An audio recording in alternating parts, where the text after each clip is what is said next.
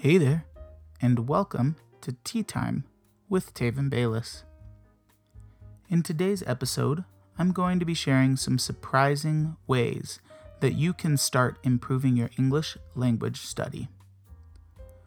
All of these tips focus on improving your brain function and memory rather than specific grammar or vocabulary. A healthy brain is the greatest tool we have for learning. So helping it to work as effectively as possible is very important. So, let's talk about walking. If you like to listen to audiobooks or podcasts, then walking may be one of the best ways that you can improve your memory of what you listen to. Studies show that if we walk every day, we can improve blood flow to the brain. Increased blood flow means that our brains can work faster and are much better at storing memories. In addition to that wonderful benefit, walking strengthens your heart, your lungs, and can increase your vitamin D levels from being out in the sun. That sure sounds like a win-win scenario to me. That's why I try to listen to Japanese every day while I walk. This next tip may sound a little strange, but please hear me out. I have recently set a goal with my beautiful and intelligent wife to read more books. We are trying to finish a new book on an educational topic every 2 weeks.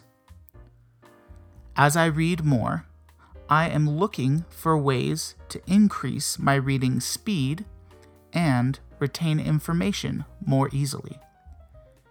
Standing has been one of the most beneficial things for my energy levels and concentration while reading.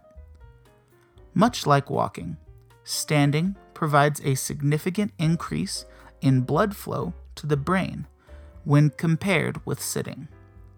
Before, I tended to lose focus or even fall asleep while reading. But I never have a problem with that if I stand and read. You don't even need to do it the whole time you are reading. I recommend that you try it out for 15 minutes at a time to see if standing will work for you too.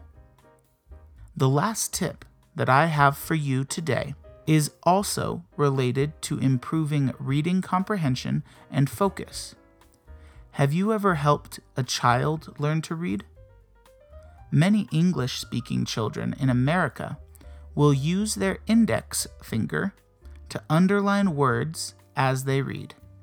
Because of this, many people may see using your index finger while reading as childish. This is unfortunate because it's actually a highly effective way to improve focus and reading speed. Studies have shown an immediate increase in reading speed among adults who began using a visual pacer, a more specific term for this technique. And a majority of these adults reported actually increasing comprehension in addition to their speed. One of the main reasons that using a visual pacer is so effective is that it helps to focus your eyes.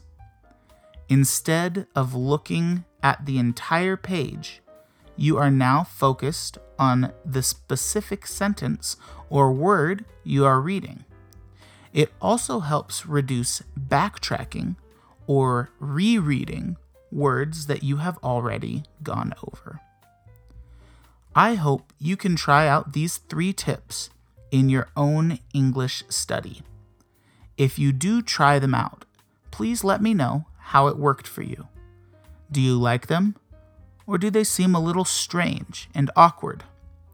If you have any questions or comments, send me a message through Anchor, on Twitter, or find me on italki, and I'll try to respond as quickly as possible. If you'd like to read along with the audio of this episode, you can find a link to the transcript in the episode description or on my Twitter page. Until next time, have a wonderful day.